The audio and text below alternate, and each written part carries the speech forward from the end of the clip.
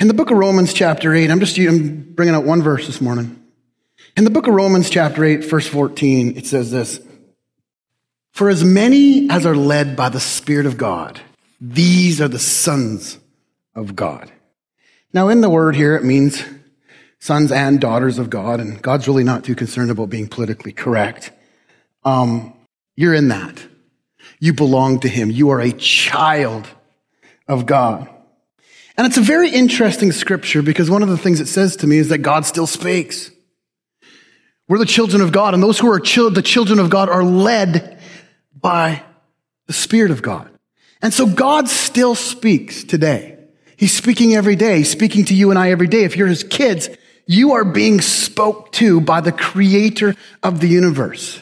Now, some of you think it's cool when you're spoke to by, your boss or a businessman or maybe some entertainment star, but we are spoken to by the King of Kings, by the creator of the universe, speaks to us on an individual level. That's why it's hard in the book of John, near the end, when Jesus is speaking to his disciples, it's hard to wrap our heads around, and definitely hard for them to wrap their heads around it. When Jesus said to them, listen, I'm going to go away for a little while, then I'm going to reappear. And after that happens, after I go to the grave and after I'm raised up again, you will no longer have to ask me to talk to the Father, but rather you go directly to the Father to ask in my name. And so it was hard for them to take because they've been following Jesus around and everything Jesus asks happens. And all of a sudden Jesus says, listen, I'm about to do something so amazing, so miraculous that I'm about to tear the veil down out of the Holy of Holies, and you are going to be allowed in the name of Jesus to speak to the Father Creator one-on-one as your Father, And it's just mind-boggling. It's like we go, Dad. And it's hard to imagine, but just think about that for a second. We go, Dad. And the creator of all the universe goes, yes, son. Yes, daughter. We're not talking about some superstar. We're talking about God. He is so cool. And he speaks to us every day. The Bible says that we're to pray without ceasing. Now, it doesn't mean you stay on your hands and knees all day long. It means that during our days, we have continual conversation with God. And it would be ridiculous for God to say to have conversation with him if he didn't answer back. Right? As a matter of fact, I'll take that one step further. God says pray without speaking, not so that he'll answer back. He's the one that told you. He initiated to talk to him in the first place. So just even me saying that the Bible says pray without ceasing, God is saying pray without ceasing. He's already initiated the conversation. And so when we go, God, we think that we're waiting for him to answer, but he already said, talk to me. He already said, speak to me. And so when we speak to God, he's already initiated the conversation. It's not like, oh God, please, could you just hear my prayers? No, I don't like singing, talking, anything like that, because he initiated the conversation. It's like, God, we're responding. We're not initiating. Just like salvation. We think that we somehow did something to get God to finally say, okay, you, but no, he initiated salvation. And so a lot of us just spend the rest of our lives trying to keep it when it's really ridiculous. He's the one that initiated it in the first place. We get this thing backwards sometimes. And so God is speaking every day to us. We're to pray without ceasing. We're to have conversation with him. And of course, because when we read the scripture, it tells us that the Father God himself, through the Spirit of God, makes his home, dwells, lives on the very inside of us in our spirit. And so everywhere we go, God goes. He lives on the inside of us. I mean, God's everywhere. I'm not trying to be theologically incorrect. I'm just saying that he lives, makes his abode, makes his house on the inside of us and tells us to talk to him all day long. Those who are led by the Spirit of God are the sons of God. It's so cool to me. The Bible says the sheep will know his voice. And so God's a speaking God that talks to us on a daily basis. And it's one of the reasons why it's so important for us to be in the Word and read the Word of God. Because the Word of God is the voice of God. It is. It is the Word of God. It's his very voice. And so it's important for us to be in the Word of God daily so that we can hear him. And I'm not saying that you can't hear him when you're not reading the Word of God, but the Word of God is his voice. And I tell people all the time, if they want to be led by the Spirit, if they want to hear God's voice on the inside of them, the best thing to do is read the Word of God, because as you spend more time with his voice, you begin to recognize his voice more clearly. And that way, when all the world is speaking and the enemy's speaking and all this chaos is speaking, you know his voice outside of that voice. And I use this example all the time. If Sherry says something to me on a phone call, she could say, hey, Trent, I don't need to go, who is this? I know her voice, right? And even if you could duplicate that sound, and some of you haven't heard this from me before, but even if you could reduplicate that sound on a computer, it would only take me 30 seconds to realize it's her because she answers me in a certain way. I know how she reacts. And so why is that? I've spent many, many, many, many years with her that I know her. And so that's why it's important to be in the Word of God, not just to get what the Bible says, but to know the Word of God, to know who He is, so that when He speaks to you, you understand His voice because you're so used to hearing Him. And the Bible says that the Spirit of God and the Word of God cannot disagree. And so what will happen is people, you might hear a voice, you will know if it's Him or not because you can reference it to what He said so many times before. Right? You getting something out of this? So He's a speaking God. Now, those who are led by the Spirit of God are the sons of God. The word led there is a Greek word that says ago. Now, I'm not a Greek scholar, and I always do a disclaimer, but the internet's so easy to find Greek scholars to explain all this stuff to me. So I should just not disclaim, and then I can look really, really smart, but I know I'll pronounce a Greek word wrong or something, and then it just will backfire. So I'll disclaim that I just read Greek scholar stuff. And the word led, it implies the following. It implies that you should follow and not lead. I mean, that's pretty simple, right? Those who are led by the Spirit of God are the sons of God. It means that we follow the Spirit of God. We don't lead the Spirit of God. And a lot of times our prayers do that, right? It's like, God, I want this. Get into this with me. Right? No, that's not being led by the Spirit of God. That's trying to lead the Spirit of God. But we are to be led by the Spirit of God. So we are to follow His leading. Very, very, very important. Not trying to say, God, I'm going this way. Make sure that you bless this thing. We are to be led, therefore we are to follow. Anybody ever play follow the leader as a kid? I remember that. You just kind of everywhere it goes. That's what we're to do with the Spirit of God. Where are you going? I'm following, right? And that should be our lives. And it's so awesome because we can trust the Spirit of God. The Spirit of God says He'll lead us and guide us into all truth. Isn't that cool? He'll lead us and guide us into all truth. And we're to be truth seekers. I want to be a truth seeker. And so He leads us and guides us into all truth. A matter of fact, when I read this Greek scholar, he says that the Greek is actually turned around. The original language is actually turned around. It says, for as many as by the Spirit of God are being led, they are the sons of God. The Spirit already put Himself first. It's like, okay, you're following me, I'm not following you. I'll go with you into your craziness, but if you're following me. And He leads us and guides us into all truth. He tells us things to come. He speaks to us. And so I want to be led by the Spirit of God. Now, another thing about the word ago, according to this Greek scholar, it says that it's a picture of a lead rope being thrown over a horse's neck. And we got 50 horses out there, so I know what I'm talking about. But if you've never been involved in horses, you want a horse that you can just throw the lead rope over and it comes with you very easily. Now, the horse has the ability to fight it and go away, right? And we can follow it around and try to catch it and get it back, which God does, with us continually. But the idea is for that horse to come with us easily. Same as when we put a bit in a horse's mouth that James talks about holding our tongues, that the Holy Ghost should be a bit in our mouths. And when we go looking for a horse, when we buy a horse, we want a horse that is called soft-mouthed. Which means when you pick up the rein, it gives to you so you don't have to yank on the horse's mouth. And we train horses that way. You want a soft mouth. You want to be able for the horse to go where your hand is going before the bit even really hits. That's what you want. And that's what God wants out of us. Being led is like, it can be very subtle. He doesn't drive like the enemy does and push you into things. He's like, follow me, come with me. Like Jesus, when He called His disciples, follow me. Follow me. And a lot of them were like, hey, and He's like, hey, you got to take up your own cross and you got to follow me. And some did and some didn't. But the idea for us as Christians to be led by the Spirit of God, that's what He does. Follow me. And He puts this little thing around our neck and gives us a little nudge or a little prompting or just this knowing in our heart. And His voice isn't always like, taught to read. It's like, come with me. Come on.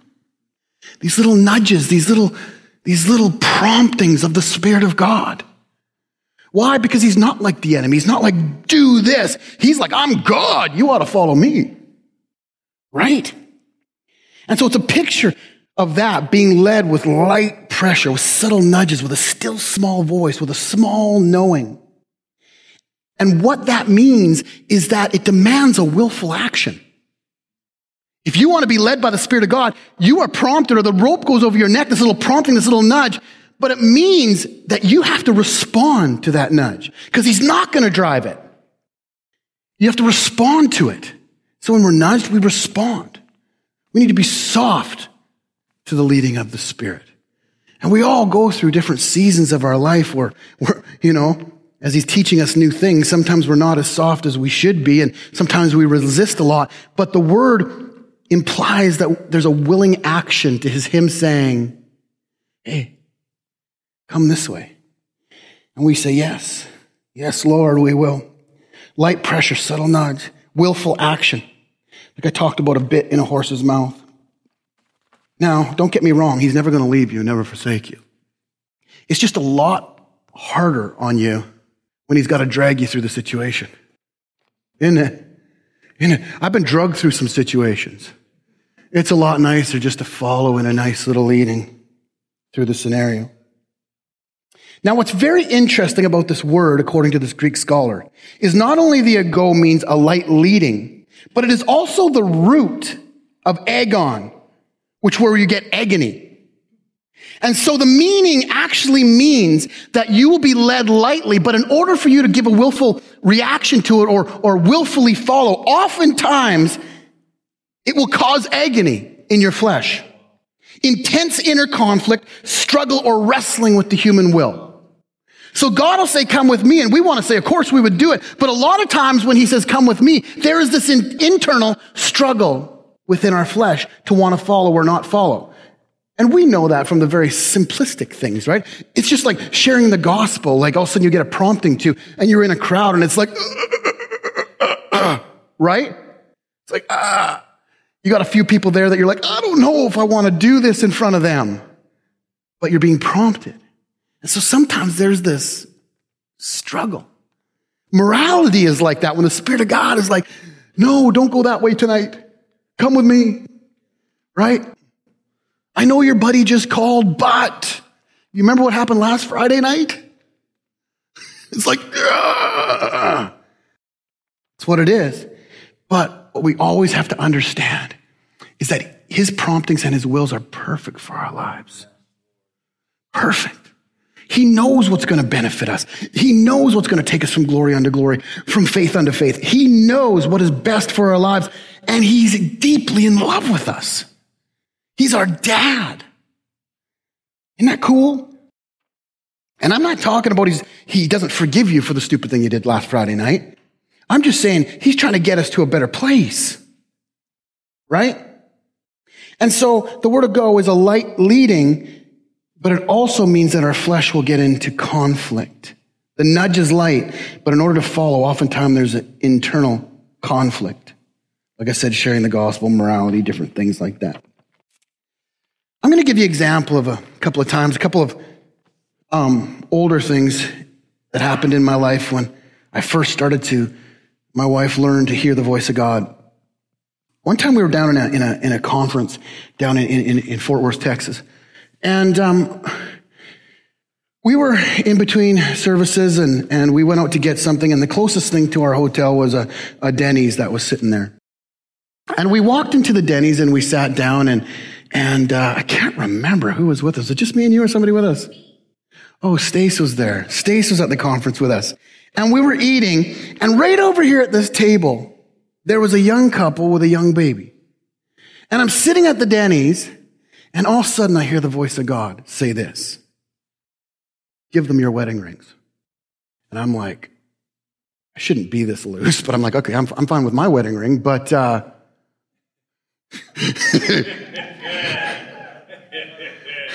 don't know about her. And I hear it again, give them your wedding rings. And I'm like, God, I'm normally just okay with sharing with Cher what you just said, and I got no problem doing most things, but this is a little bit of a touchy subject here. And I said this to the Lord: I will do it, but in this case, you're telling her first. I look over at Sherry and I said, the Lord's been speaking something to me. She says, I know what he's saying. I'm like, you know what he's saying? She says, I'm not doing it. And so, a cool example of God speaking, two individuals, the same thing at the same time, and we're not talking to each other about what happened. And somebody's at the table witnessing it. And so finally, I'm like, I don't even believe that you know. What is it? And she wouldn't tell me for the longest time. And we left Denny's. And I am furious at my wife. But I guess there's maybe a 1% understanding. I mean, I can't make her. I'm not going to pull it off her finger. I put it on. And so that would look a little weird in the covenant. And so we're driving away and Sherry says, stop the vehicle. And so we stop the vehicle and I'm like, are you sure? And she's like, yep. And we turn around, we go back to Denny's and we walk in and we walk up to the table and I said, this might sound really weird. I didn't know they're Christians or anything. I said, this might sound really weird, but the Lord just told us to give you our wedding rings. And they just looked and tears started to come down their eyes. And the guy says, I've been working at Walmart. They've been cutting my hours back. And I have been trying and trying to finally buy my wife a proper wedding ring. And I can't make enough money to do it. And so we hand them our wedding rings. And guess what? They fit perfectly on their hands. And it absolutely was one of the most amazing things. Now, they ended up coming up here later, and I think they took anyways, they came up and it didn't work out for them, and I think they just thought because of that ring, they were bound to come and do service here and whatnot, which isn't the case. And I know God's probably doing amazing things in their lives. But in that moment, God loved those two enough. He was trying to get a wedding ring for his wife. Walmart was cutting back his hours, this young couple with this young little baby. And all of a sudden, they're wearing some really nice hardware on their hands. Now, we don't wear our wedding rings very much anymore, I think probably just because of work most. But I want to tell you something. After that, I ended up getting a wedding ring, and it was all good. But there was a real miraculous story that took place for Sherry to get another wedding ring, that a guy had known somebody down in Vancouver that was a Jewish guy that had these diamonds downtown and sent me down there. And I put a huge rock on her finger for like just a fraction. About the same amount of money that I purchased the first ring for. And God saw all that ahead of time. And so, but the first example is when he speaks, like the flesh does not always agree. It doesn't. But thank God, stop the truck, right? Right? Because we got to see God in motion. And for them, like, again, right? It's like, we all have our ups and downs in life, but nothing will ever be able to take that moment away. Two people sitting there and just another two people walking up and going, hey, God said. And all of a sudden, whoa, God just fulfilled their need unbelievably. So the flesh can struggle. Second thing I want to share today. Many of you know this bit of this story as well, but ever since growing up, I had this phobia of birds. I did. Phobia of birds. It's to where, like, even if a budgie was flying around a house free, I would, like, freeze. And I remember being at one of my buddies' houses, and one landed on my head, and literally, I couldn't move. And the only thing I could think of, that if I move, I'm going to rip his head off for letting this bird do this to me. And anyways, it was like a complete phobia. And I know how it happened as a kid and all that. It was a situation that I'm not going to get into, but I know how it happened, but it was such a phobia for me that I could be in a room, but as soon as it would take flight close to me, I'd just like freeze. And about 10 years ago, I thought, how stupid is this? This age in my life, and I'm this scared of something, this child of God, who is a child of the creator of the universe, who made all these birds, and I'm scared to death of these things. And there's nothing to be really scared of. And so a friend of mine was a falconer and put on a display 10 or 15 years ago at a cornbow that we had a fall fair. And I just got talking to him and I thought, okay, you know what? If I'm going to be over the fear of birds, why not just jump in like head first? These birds that like eat savagely, eat meat for themselves and have these big long talons and can rip your skin apart. Why not just jump in head first? And so I did.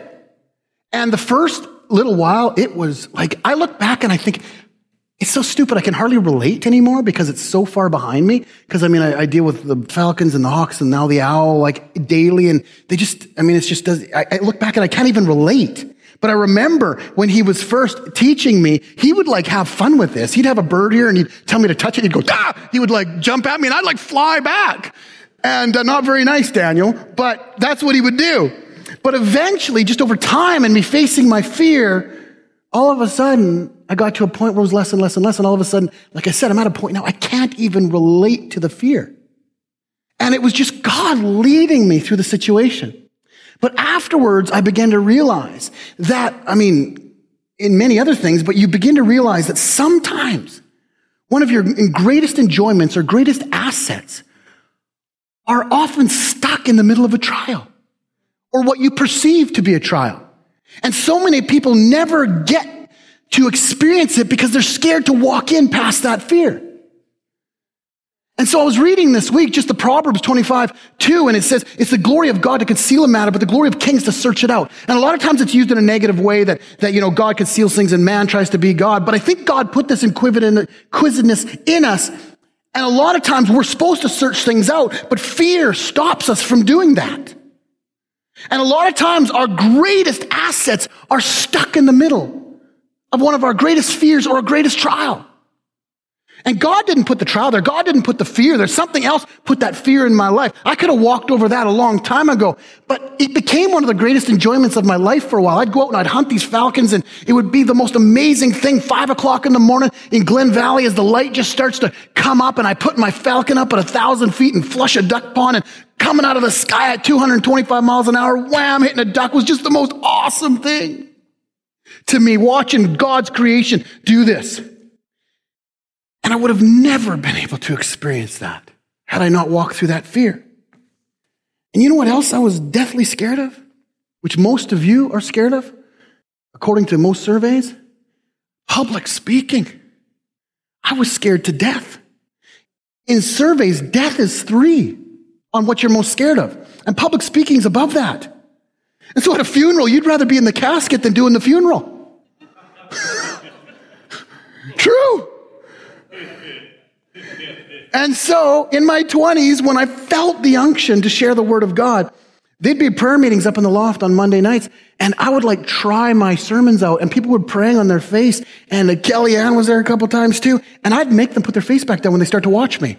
I'd be, don't look at me. And I was scared to speak.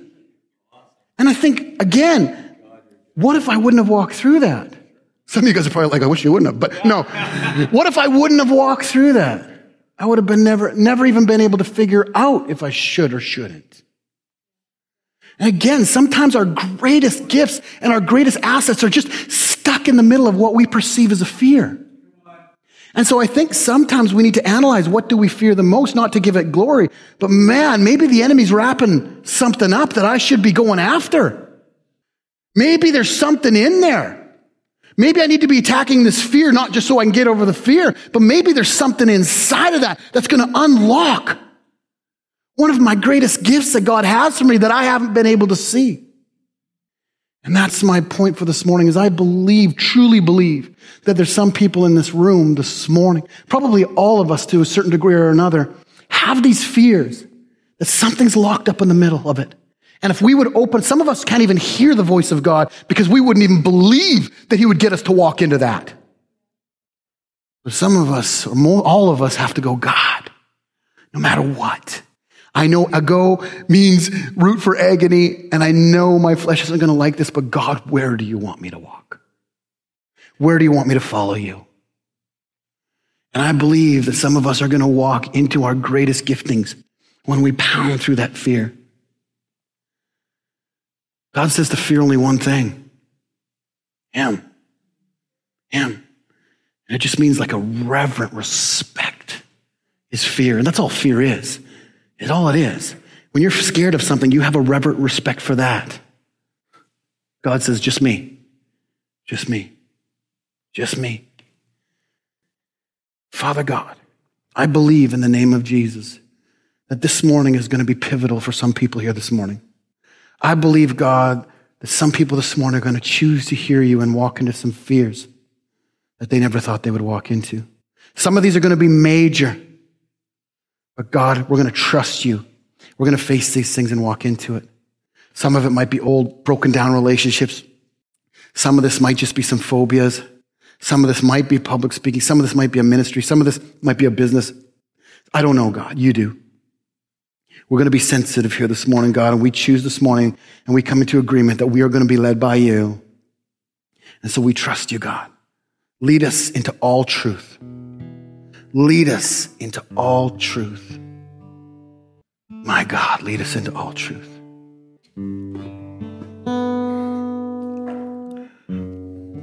I believe God has already started to deal with some of you. And I believe God is going to, over the next few minutes, deal with some things, and he's going to unlock some treasure in your heart. That you're going to be able to, however long it takes, walk into it. Father, make your gospel so real to us that we burn with fire for it. Make it so real in us, God, that everything else seems so minute. Make your will burn on the inside of us.